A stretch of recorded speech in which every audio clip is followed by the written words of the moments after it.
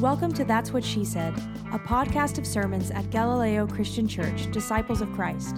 Galileo exists to seek and shelter spiritual refugees, who for us are people for whom the church has become boring, irrelevant, exclusive, or even painful, especially people who have been pushed out because of their gender or sexuality. If you yourself are a spiritual refugee, we're especially glad you're listening. We're continuing our reading tonight from Matthew chapter 25. There are three stories right in a row in this almost at the end chapter of this gospel, and we're continuing on the theme of wait for it.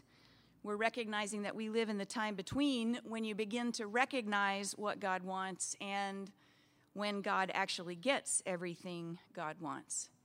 Jesus had some thoughts about that. Jesus said, "For it is as if a man going on a journey summoned his slaves and entrusted his property to them. To one he gave 5 talents, to another 2, to another 1, to each according to their ability. Then he went away. The one who had received the 5 talents went off at once and traded with them and made 5 more talents. In the same way, the one who had the 2 talents made 2 more talents. But the one who had received the 1 talent went off and dug a hole in the ground and hid his master's money. After a long time, the master of those slaves came and settled accounts with them. Then the one who had received the 5 talents came forward, bringing 5 more, saying, 'Master, you handed over to me 5 talents. See, I have made 5 more talents.' His master said to him, 'Well done, good and trustworthy slave. You have been trustworthy in a few things. I'll put you in charge of many things. Enter into the joy of your master.' And the one with the 2 talents also came forward, saying, 'Master, you handed over to me 2 talents. See, I have made 2 more talents.' His master said to him, 'Well done, good and trustworthy slave. You have been trustworthy in a few things. I will put you in charge of many things. Enter into the joy of your master.' Then the one who had received the 1 talent also came forward, saying, 'Master, I knew that you were a harsh man, reaping where you did not sow and gathering where you did not scatter seed. So I was afraid, and I went and hid your talent in the ground. Here, you have what is yours.' But his master replied, 'You wicked, lazy slave. You knew, did you, that I reap where I didn't sow and gather where I didn't scatter? Well, then you ought to have invested my money with the bankers, and on my return I would have received what was my own with interest. So take that talent from him and give it to the one with the 10 talents. For to all those who have, more will be given, and they will have an abundance. But from those who have nothing, even what they have will be taken away.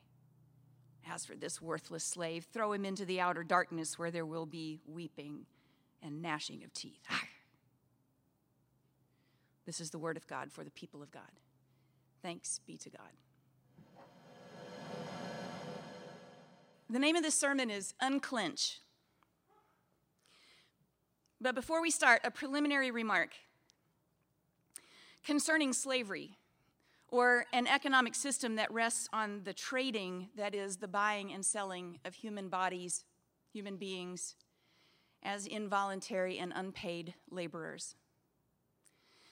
There was a time when our white Christian forebears were untroubled by the presence of slavery and enslaved persons and slaveholders in the New Testament, including in the stories about Jesus and in the stories Jesus told and in the company of the early church.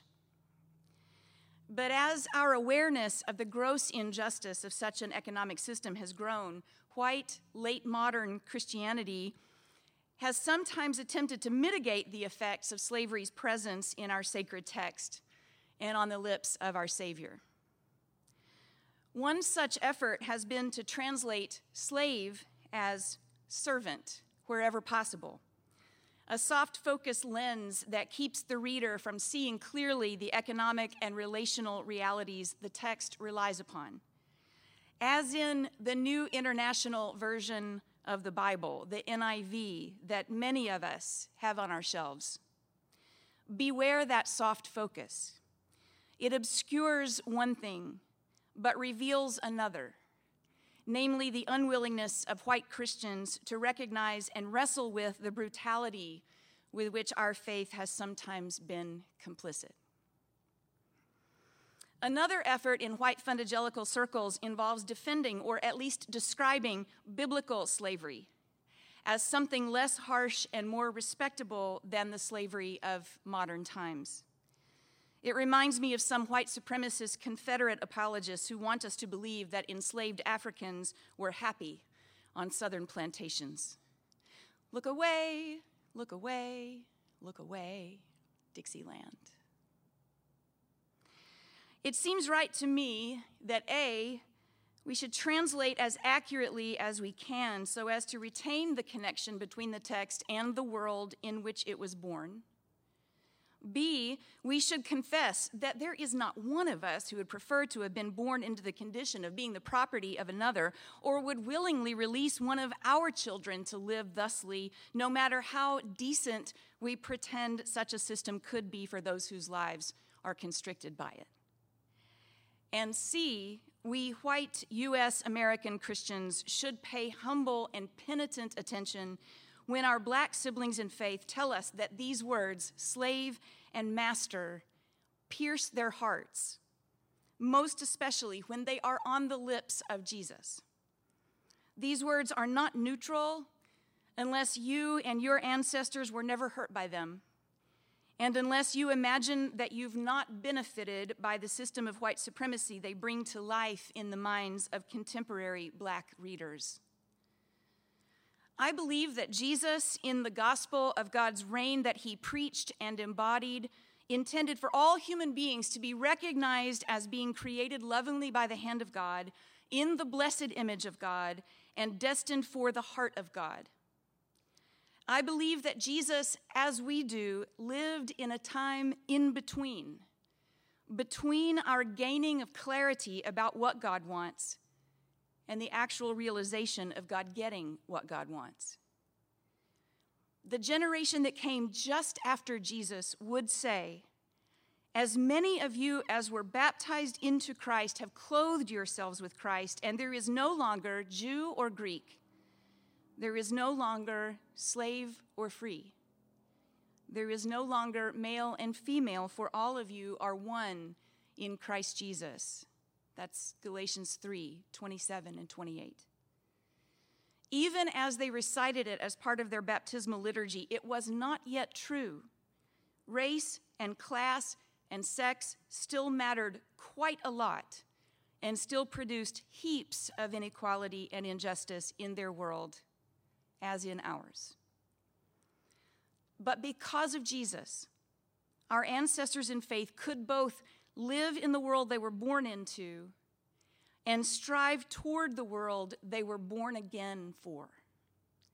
He taught them how to imagine something different, even while they lived with what was. That is not a satisfactory answer for many of you, I imagine, but it is the one I'm working with for now, and I'm hopeful that it is sufficient for the task ahead of us tonight. Let's begin. One thing is clear, it's not financial advice. If you're trying to manage your investments wisely, trying to build a nest egg for retirement or save up for a down payment on your first house, or just keep the credit card debt or the student loan debt or the medical debt from eating your daily bread, don't listen to Jesus. He's terrible with money. You know they don't even let him keep it, right? They've got a guy for that. And whether you like that guy or not, it's that guy who's going to make sure they all get to eat at the end of each day, with or without a dinner invitation to some stranger's house. Because after all these months of traveling with him, they know this about Jesus. He does not understand the value of a coin. He sees that old lady drop 2 pennies into the temple box, and he's over the moon saying she's given more than anybody. They roll their eyes. Her 2 pennies won't buy a single kilowatt to keep the lights on in that temple. They know it. He lets that other lady bust an alabaster jar of nard over his head, a gift that they could have turned into 100 suppers for hungry crowds if he had let them manage it wisely. He says to let Caesar have the money because Caesar's patrician profile is stamped on it. He tells stories about paying all the workers the same at the end of the day when some of them only work the last half hour of the shift. He doesn't own anything. He doesn't want them to own anything either, telling them they shouldn't even carry a wallet because that'll just tempt them to get money and hold on to it. What do you need a wallet for? He shrugs. And now this story about the talents, it just shows again how much he does not understand. Like, maybe he honestly doesn't know that one single talent is a unit of measurement equivalent to 80 pounds of silver. It's about 6,000 denarii, a denarius being 1 day's wages for a paid laborer, meaning that one talent is about 16 years worth of pay for any of the people he hangs out with when they have a job. It would be understandable if he didn't know that. He's probably never seen a talent in real life. It was the stuff of the very rich and very famous, not him, not any of his kin. Equally hilarious in Jesus' financial nonsense this time is that the master of the house tells his slaves that he's going to be gone for a really long time. And then he gives each of them approximately $1 kajillion to take care of until he gets back. 5 kajillion to one, 2 kajillion to another, and 1 cool kajillion to the third, who by all accounts is not the sharpest tool in the shed. I'm saying the youngest school child would have known how absurd that is. You don't give slaves that kind of money, that kind of responsibility and temptation, not if you expect to see them when you get home. With that money in their very heavy luggage, they could travel the world for the rest of their lives, not a single credit card transaction to trace, and the master would never find them. They could write their own personal emancipation proclamation with that cash. So, it's not about money, okay? Except in the jokiest possible way, because it seems unlikely that he doesn't know that they know he doesn't know a darn thing about it. Did you know that the English word talent, meaning a personal gift or a capacity or flair you might have, one that you've nurtured into something truly valuable to others, derives from the ancient Greek word for this unit of currency, the talenton, the 80 pounds of silver? Because this parable has very often been thought to encourage each person's investment of the thing they do best for the good of the reign of God. Whether you're as vastly talented as the 5-talent slave or possessive of only a single small skill, it is right to recognize that all these gifts come from God, and God expects them to flourish and grow as you invest them. And it is greatly, greatly disappointing to God in this reading if you bury your talent in the backyard. Whatever resources you've got, the church stands ready to help you multiply them if only you'll invest with us. And if you'll do that, well, you're well on your way to a hearty, well done, good and faithful servant from God's very own self. And if you don't, well, there's hell to pay, or something very much like it. The outer darkness, weeping, gnashing of teeth, the whole bit. Jesus said so. See, that whole interpretation depends on a couple things that seem rather iffy to me. One is our acceptance of the third slave's ideation of this master, that he is harsh and greedy, taking what doesn't belong to him. Master, I knew that you were a harsh man, reaping where you did not sow, gathering where you did not scatter seed. But listen, could this be the third slave's reasonable indictment of the whole system of slavery? That landowners routinely reap the harvest of someone else's labor, making money on the backs of those who do the real work? I call your attention to cabinet battle number 1. A civics lesson from a slaver. Hey, neighbor, your debts are paid because you don't pay for labor. We plant seeds in the South. We create. Yeah, keep ranting. We know who's really doing the planting. Oh, I should totally be on Broadway. It looks like I buried that talent real deep. So what if in this parable framework of slaves and masters, what if Jesus here composes a moral critique of the system of slavery from the top down? Not so much that it dishonors the enslaved, but that it perverts the personhood of the slaveholder by allowing him to get rich on the backs of the poor, and puts it in the mouth of that third slave who enrages the master deliberately by naming his immorality in front of God and everybody. Well, that would be one of those whispers of subversion against empire, against a brutal system of human hierarchy, a thread of countercultural testimony from the margins that Christian ears are trained to hear on the lips of Jesus. Anyway, if that's the kind of master you believed you had, the kind of system you knew you were trapped in, you would do well to bury your talent, wouldn't you? Keep your head down, play it safe. But this master of Jesus is imagining is more than one thing, isn't he? If the third slave has imagined him as harsh and dangerous, that is indeed the treatment he will receive at story's end. But it's the testimony of the first two. And I think it's two, so that their experience will weigh twice as much as the third. That this master is atypical in this brutal system. That he entrusted his slaves with cajillions, for one, that's weird. That he gave no instructions for their enterprise in his absence, that's another weird thing. Pushing those checks across the desk with no sign of micromanagement, no request for quarterly progress reports. And also, weird, that upon receiving the first two slaves' excellent returns on his investments, he turns the money back over to them. He instructs them to keep up the good work and enjoy the perks of their promotions. Is he really the vicious and greedy master of the third slave's imagining? Or the ridiculously trusting and collaborative master of the first two slaves' experience? Or is Jesus saying perhaps that we each get the God we imagine? If your theological imagination is trained to recognize and depend on and hope for God's unending generosity, you get that?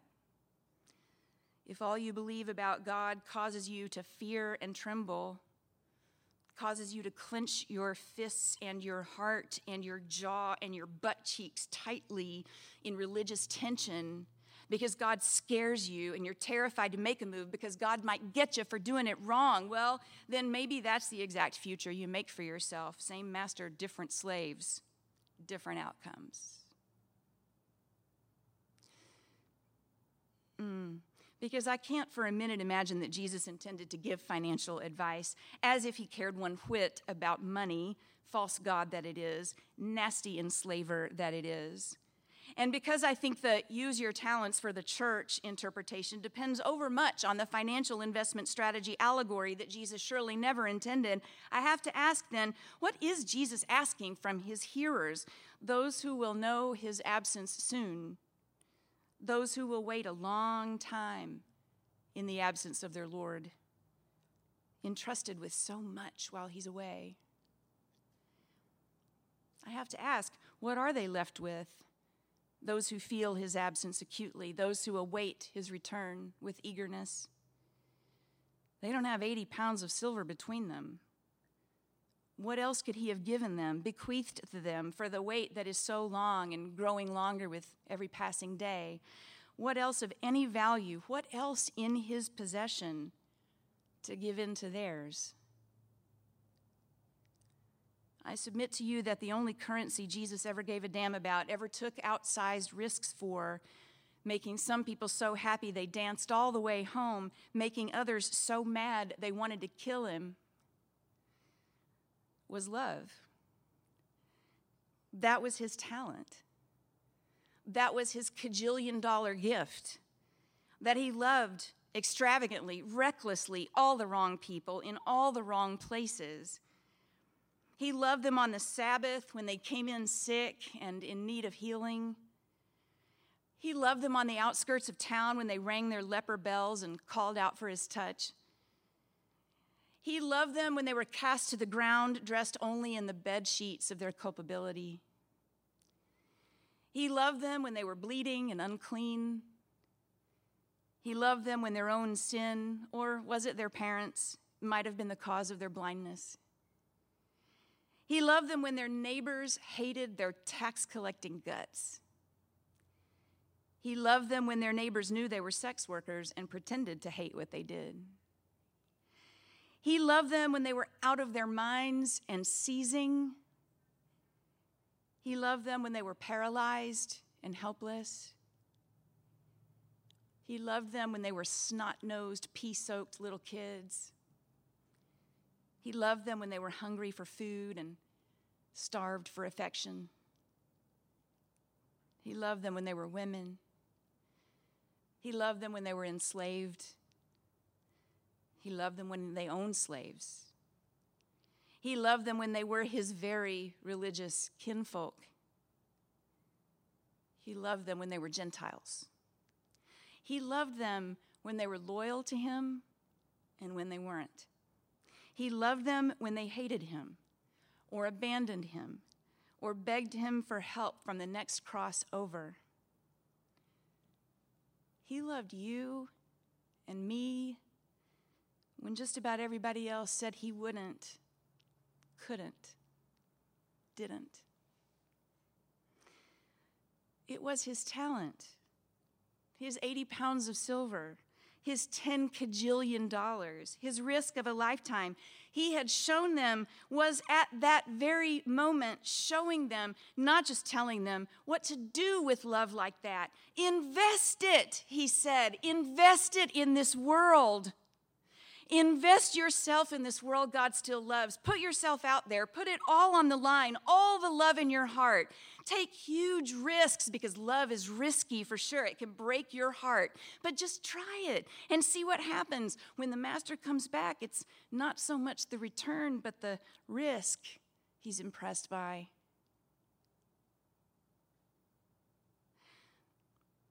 Church, I don't know quite how to advocate in the age of COVID, in a time where human interaction is ill-advised, that we are meant to take huge risks for the sake of love.